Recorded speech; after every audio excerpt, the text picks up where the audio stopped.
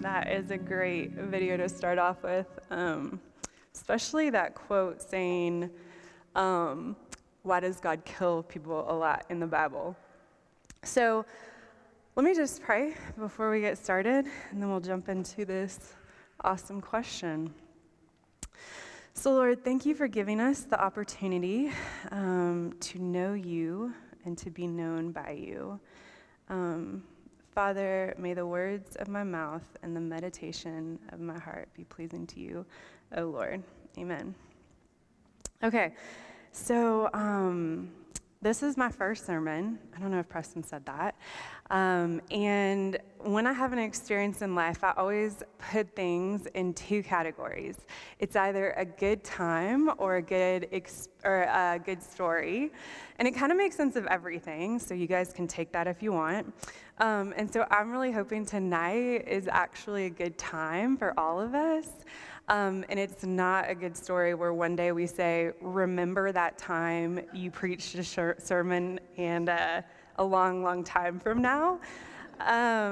So before I start, I'd love for you guys to take 30 seconds, turn to the person next to you, and ask them what comes to mind when they think of the God of the Old Testament.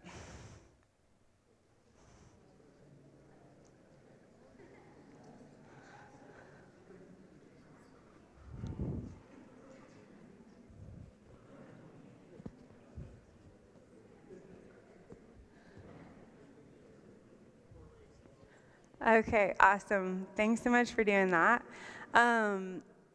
Keep holding those thoughts and that conversation as we go through the sermon. So, I'm from South Carolina, home of the Clemson Tigers, national champions, for anyone who cares about that. I lived in Canada, where I attended seminary, then England, then Hong Kong. And in every place I lived in, I would make assumptions about the people who are around me. We all do it. We create a narrative about the people, the culture, in order to make sense of everything. And I just want to say that we all make these assumptions, and some of the assumptions you might hold is that Southerners like me, because we talk a little slow, you might assume that we're dumb. And I'm pretty sure that's from Forrest Gump. Or you might assume that all Canadians want to be American, all play hockey, and love, I'm pretty sure this is like the national food, French fries covered in gravy and cheese known as poutine. It's very fatty. So we all make assumptions about cultures. I'm not offended by the Southern one at all, because it's not true. I made some negative assumptions, which we all do as well, while I was living in Canada. And I made this about the Chinese people. I'm going to drop these, so it looks a little dramatic. I made these about the Chinese people I was living around. The Chinese make up a huge population in Vancouver. And what I came to experience from them, and when you were walking on the sidewalk, with them, they would often just stop, like immediately, for no reason, to look at their phone, to take a picture, to talk to each other, and you would be going, and then you'd just come to a direct halt, and you weren't expecting it, and you get frustrated, and you like almost hit people. And so I just made the assumption that they didn't care about the people around them when they were walking on the sidewalk. And then, oh, sorry, I should have told you these slides. So then I moved to Hong Kong. And you can go to the next one, Adam. This is me in Hong Kong, just to prove it. So Hong Kong is an island made up of its total 34 square miles, as a population of 91,000 people per square mile. Just to make a comparison, New York City is 302 square miles, and it has 27,000 people per square mile. Huge difference when you're walking around. So when I was there, I learned that you just have to get where you're going as fast as you can, because there's so many people. I mean, you walk in the road, you walk over people, you jump over people, you do whatever it takes, because you just need to get to your destination. So I became one of those people who walked on the sidewalk and didn't care about the people around me. I mean, I would just stop, take a picture of the scenery, of the architecture, and I became aware that I had assumed something that was wrong about these people, and that they grew up in this culture where you just got things done and you didn't get frustrated with people, you just adjusted. You were super flexible, and because so many people on this tiny island. And even in mainland China, small cities, there are 5 million people. So it's, a common experience for the Chinese. So I was really humbled by this experience, and that's what I want to talk to you about tonight, about the negative assumptions we make about God. Next slide, Adam. Thank you. So can you go back one? Did we? Oh, yeah. Just to the, it's actually an angry God picture. Yep, there we go. So this is what I believe some people think about when they think about God. So when we're reading the Old Testament, we often read something we don't like, and we create a therefore. God kills people, therefore he is a terrible and vengeful God. Or slavery existed in the Old Testament, therefore God condoned it, therefore God agrees with women in slavery, and on and on. And Richard Dawkins, who's a prominent atheist from England, says, the God of the Old Testament is arguably the most unpleasant character in all fiction. Jealous and proud of it, a petty, unjust, unforgiving control freak, a vindictive, bloodthirsty ethnic cleanser, a misogynistic, homophobic, racist, infanticidal, genocidal, filicidal, capriciously malevolent bully. So safe to say, he has some negative assumptions about God. And some of those words, I don't even know what they mean, honestly. So I understand, and I can understand from even Dawkins' perspective, why we make these negative assumptions. But the hard thing is that unless we hold these negative assumptions, it is going to be so hard for us to understand who God is. And that is going to hinder us from building a relationship with him. Questions about God and his ways are always welcome, and they serve us when seeking to understand God of the Old Testament. We talk about that a lot in this church, and I'll show you later about God and the character we're going to talk about who asks questions. But it is never going to help us to hold negative assumptions about the Lord. And understand who he is. So can I go to the next slide? So I'm going to, this one's going to be saying main points. So I'm going to talk about a couple of points that I'd love you to consider as we go through this scripture. So the first is the Bible is the authority on itself. We are not the authority of the Bible. Which means in order to know God, we have to submit. Oh, I forgot my Bible. Can you get my Bible? Oh, no, Hannah has it. Sorry. I'll use a pretend Bible. So in order to submit, we have to submit to the Bible's authority and relinquish the authority we give ourselves to determine what is right and wrong when reading Scripture. So imagine I have a Bible right here. And this is what we do. So we put the Bible under our feet. And we say, my thoughts and my feelings about what God is doing in the Old Testament is right. Obviously, he's doing something wrong, and therefore, I don't want anything to do with him. So we say that we're right, God is wrong. The other posture, which I'm encouraging you guys to take, is to put the Bible over you. And you submit your feelings and your thoughts about God to what the Bible says. And that's giving Scripture the authority that we must have in order to understand who God is. And you can pray that God helps you with that. I think that's hard in our culture. And we can pray about that and offer prayer about that later. And then second one is that the Bible is not written about us, it is written for us. So you must have a biblical lens to understand it, and therein grow in your relationship and knowledge about who God is. So let me concentrate on the second part. It is created for us to know God and his love for us. Yet, it is not about us. You cannot have a 21st century lens, as it'll not serve you, because this is a wholly different culture. It's a wholly different people. It's a whole different societal norms. And so I'm going to give you guys some ideas of what a gaining a biblical lens will do.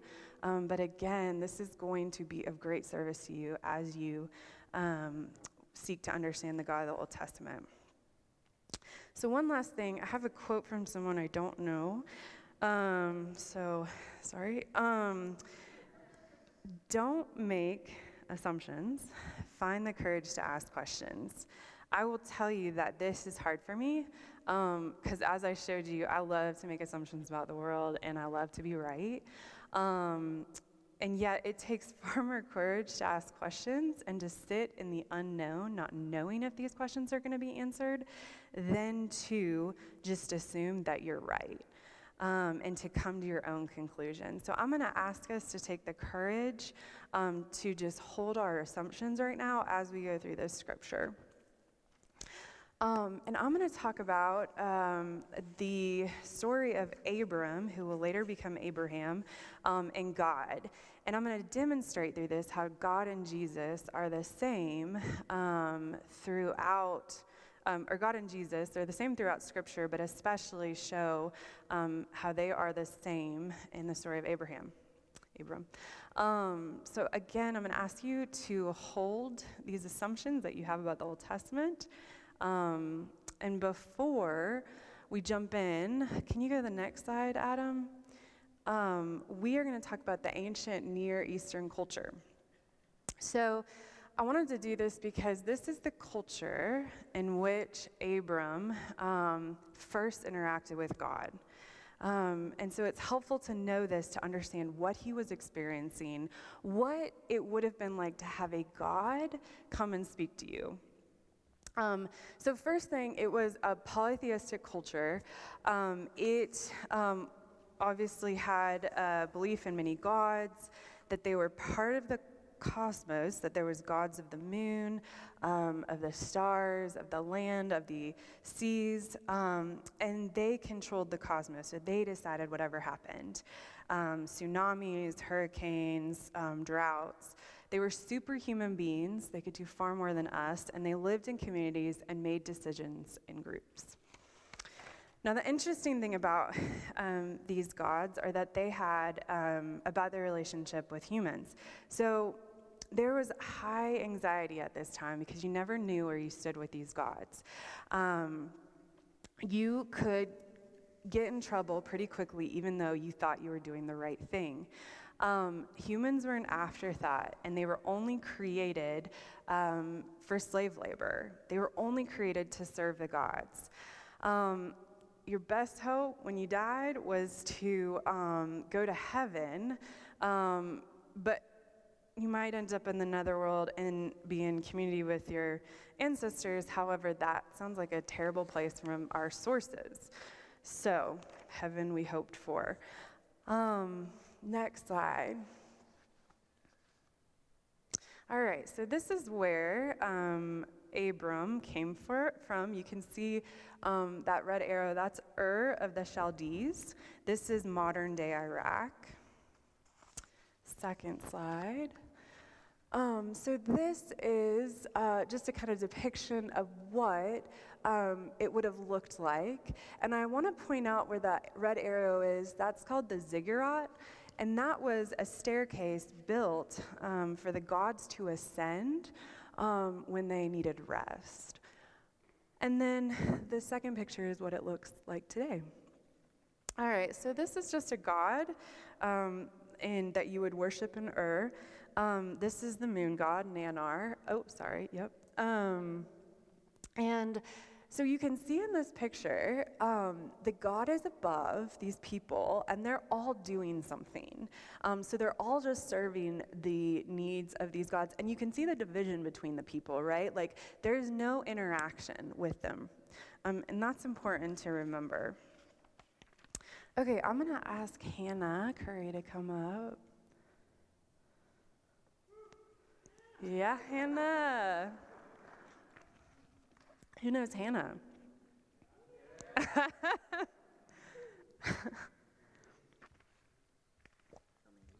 thank you. I'm going to read some scripture for us tonight. Now the Lord said to Abram, "Go from your country and your kindred and your father's house to the land that I will show you, and I will make you a great nation, and I will bless you and make your name great, so that you will be a blessing." Yeah, that'd be awesome.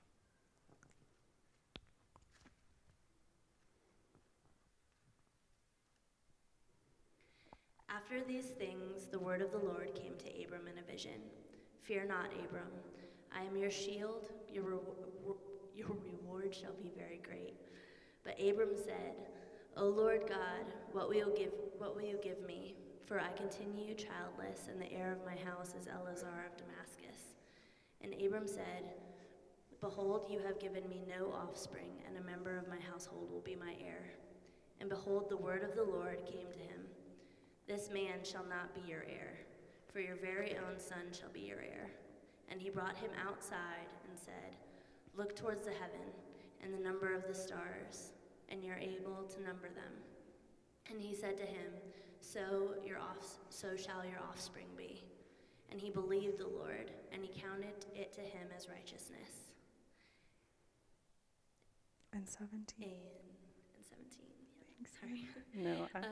When the sun had gone down and it was dark, behold, a smoking fire pot and a flaming torch passed between these pieces.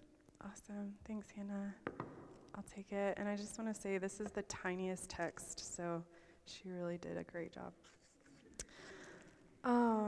All right, so next slide, let's break this down. So this is the first time, Genesis 12, that Abram and God interact. And so God comes to Abram, and the first thing he says to him is this great promise. "I'll make you a great nation, I'll bless you, make your name great, and you will be a blessing." So he gives him this promise, and I just want us to consider how different his relationship with Abram as we go on is compared to the gods of Ur. So Abram was told to leave Ur after that, and Abram did. And I thought this was a huge act of obedience because he had just met God. And so he didn't really know. He was just hoping this promise would come true, and he thought, this is a good idea. I would love for this to happen. So I'm going to be obedient. Next slide. So Genesis 15 is where we next have a dialogue between Abram and God. And so God says, "Do not fear, your obedience will lead to a great reward." Verse 2 is the first question that Abram asked God. He didn't even ask questions about about the time he was asked to leave his land. So first question, Sarai, his wife, is 99 years old, and how is it possible that he will be a great nation when he has no offspring? So he's thinking someone else in his family is going to have to be the one to produce this great nation. And so, frustrating question, and then his complaint, "You've given me no offspring." God reaffirmed the promise, and Abraham believed for a hot second, because his next question is, "How will I know I shall possess the land?" And God tells him to prepare animals to make the covenant with him. So this is God taking action right after Abram reveals how nervous he is that this won't come to pass. All right. So the covenant, a covenant back in Jewish culture was created by cutting animals that were considered clean. There's unclean, clean animals in half. It was like a legal representation, like the biggest legal representation you could do, because whoever went through the animals took on the curse should either party not fulfill the covenant that was agreed upon. And so in this story, Abram, goes ahead, cuts up the animals, and it takes like a day to do this. It's so messy, it's so bloody. And then a fire pot appears. It's nighttime, and it has a flaming torch in it, which represents God, and we see this throughout the Bible. So God, in the form of this flaming torch, walks through the animals. And in doing this, God promises to take on the curse, promises to become like the dead animals, should Abram not fulfill his part, which is to obey. Should the people that Abram will go on to produce and will be his offspring sin against him. So God will become like the dead animals should they not keep his commands. Essentially, God was guaranteeing this promise would come to pass. We all know that God would keep his part. Abram we weren't sure. But I suspect God knew this was going to happen, because then we're taken immediately to the cross.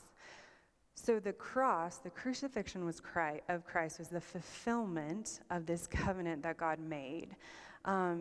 We see this in Matthew 27:32 through 56, which is the crucifixion of Christ. So God was able to bring about the promise for us because he took on the death, he took on the curse to essentially fulfill the covenant and the requirements of the covenant. And so we experience this blessing today because this is what allows us to flourish. So this is what God said: I will make a promise with you, and it is a good, good promise. And as a result, you will flourish, and you will be a blessing to others so that you can help them to flourish. And so God wanted it so badly for us that he died and took on the curse so that we may have life. So verse 18, and this is actually 18 through 20, but God reaffirms the covenant he made, and then he names places that he's going to give Abram. Can we go back a slide, Adam? That's awesome. So this is just a representation. You can see how messy the animals are. And then you can see the torch. So you can imagine God walking through them. And then the next slide was the crucifixion. Can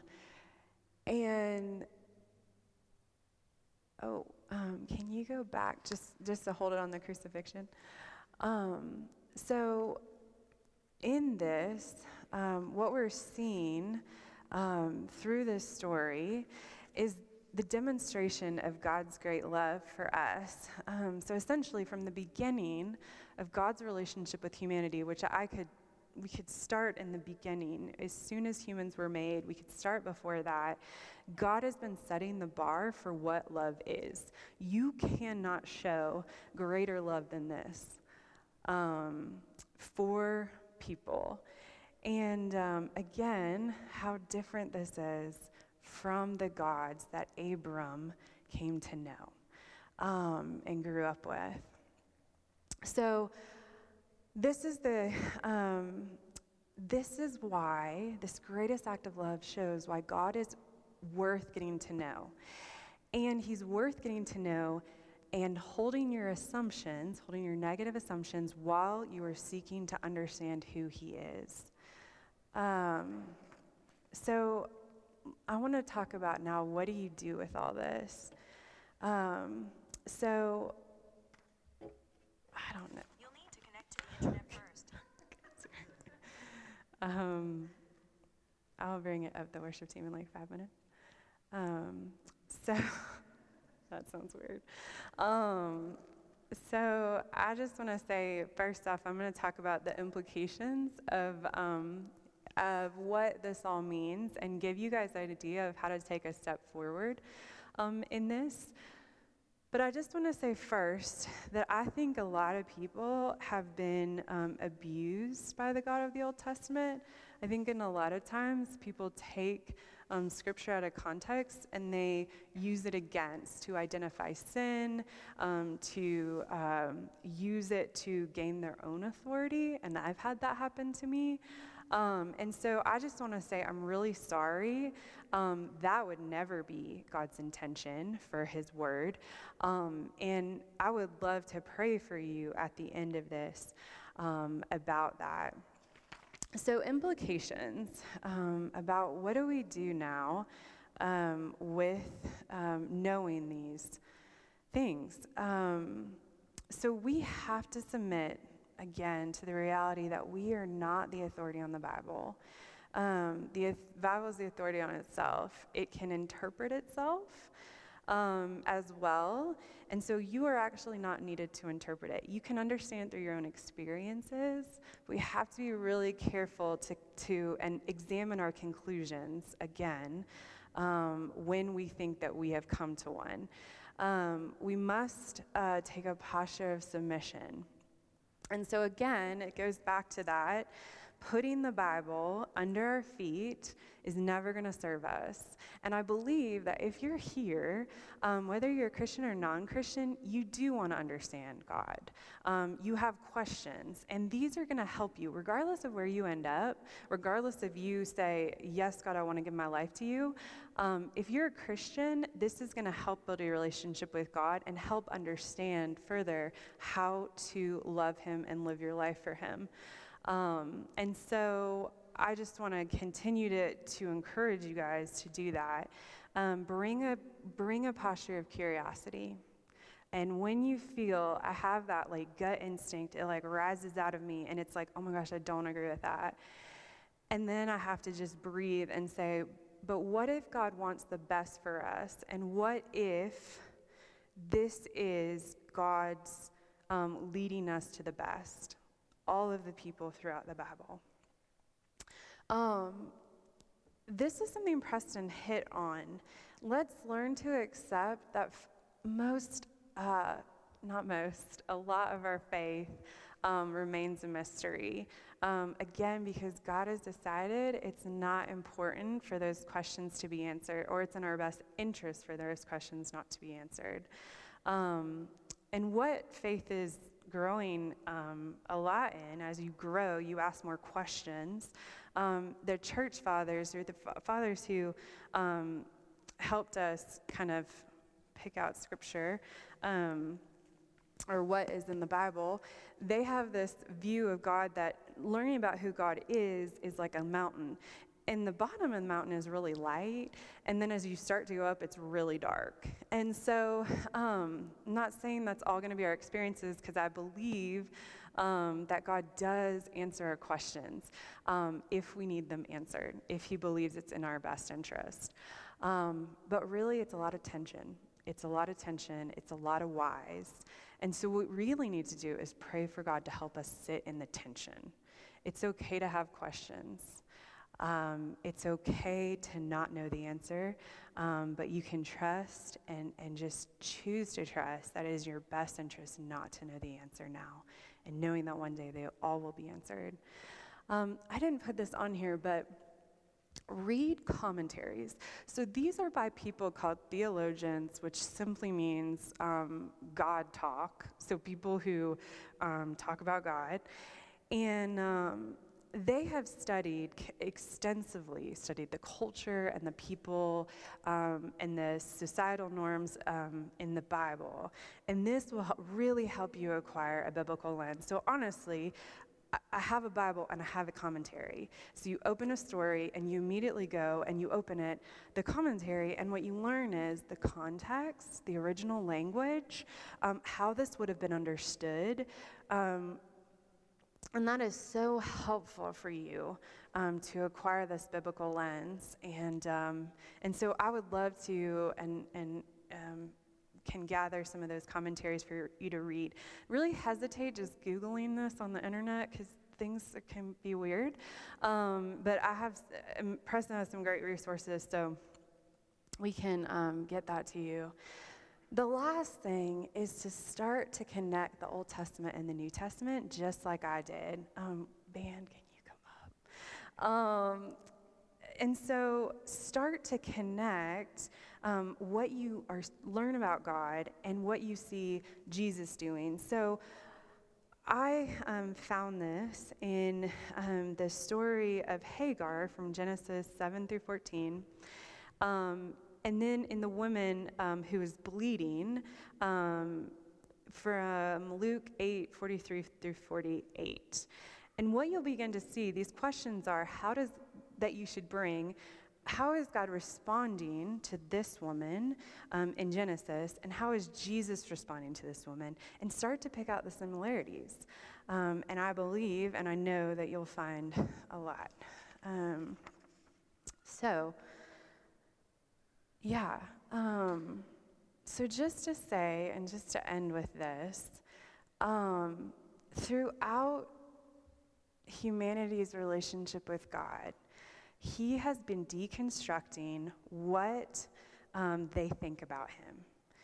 He had to deconstruct a lot of thoughts about who he was, because he came into a culture with so many of these gods who created anxiety and insecurity and really didn't care about you in order to have a relationship with people. And he does that for us.